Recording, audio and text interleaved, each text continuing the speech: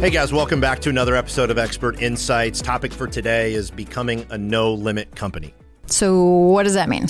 So bottom line, becoming a no-limit company is the mindset that there's really nothing that you can't accomplish if you combine great people with modern technology and innovation and then align them around a really powerful vision. But you got to have those components. You got to have incredible people.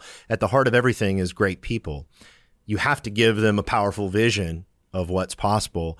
And then you have to enable that, combine their talents with modern tech and innovation, because that's the only way to make the leaps forward and the experiences the customers expect and really the efficiencies that you need to have to be successful today. Where the magic happens, It's where the magic is. Yeah, and we've seen so many times and heard so many stories in the last 6 months from a lot of our customers who have had exactly that experience where they're doing things right now that a year ago, if you would have said you could do this, they would have said absolutely impossible. No way. If you would have called them, they would have and said, how long is it going to take you to send this much communication out to these many this many customers, or process that many PPP loans, or do that many refinances? Or what have you. They would have said it would take a year's worth of projects or 2 years worth of projects. Yes. And when there wasn't an option and you really just looked at it with a no limit mindset and did not see the obstacles,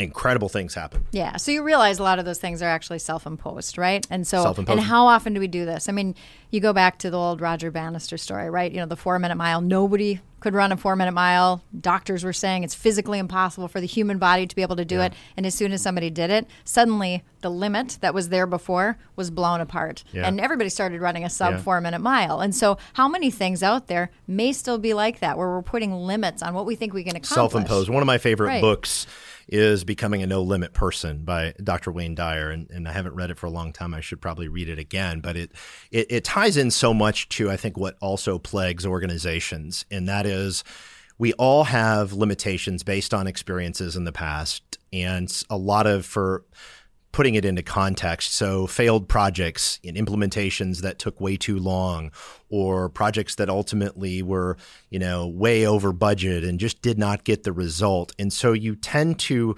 have a new set of limits that are put in place based on what you know to be certain in the past.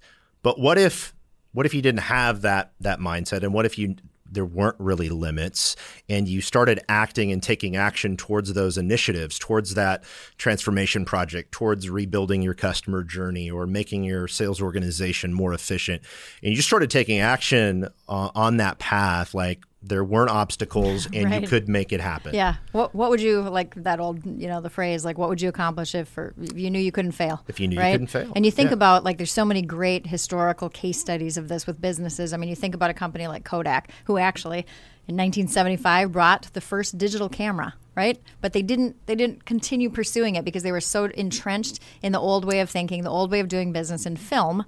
And then you compare that to a company like Netflix. And if you remember, I do. I remember their original business model was sending out those red envelopes, in your mailbox, and they shifted and went to streaming. They weren't tied to that limitation of that was our model. Here's the way we need to do things. They weren't tied to that. Right. And that was shaking it up at that time, right? From the old Blockbuster model, right? And so they were shaking it up. They shook it up again, when it went streaming. They could have stopped and said, hey, we out-innovated our competitor, but it wasn't enough. They thought bigger. Yep.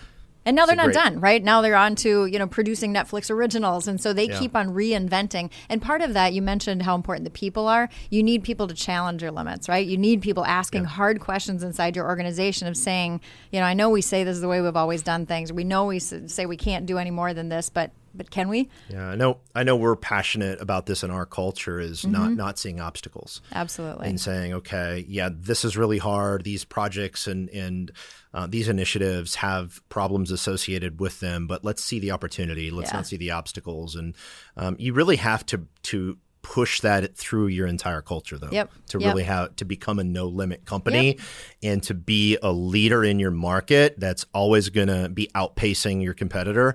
You have to put that into your culture, in my opinion. Yeah, and one of my great mentors always says you got to get comfortable with the uncomfortable. And if you're feeling uncomfortable, it means you're probably doing some good things in your business and you're pushing those limits. So bottom line it for us one more time, Joe. Bottom line, there's no limit to what companies can accomplish when they combine great people with modern technology and innovation and align them around a powerful vision.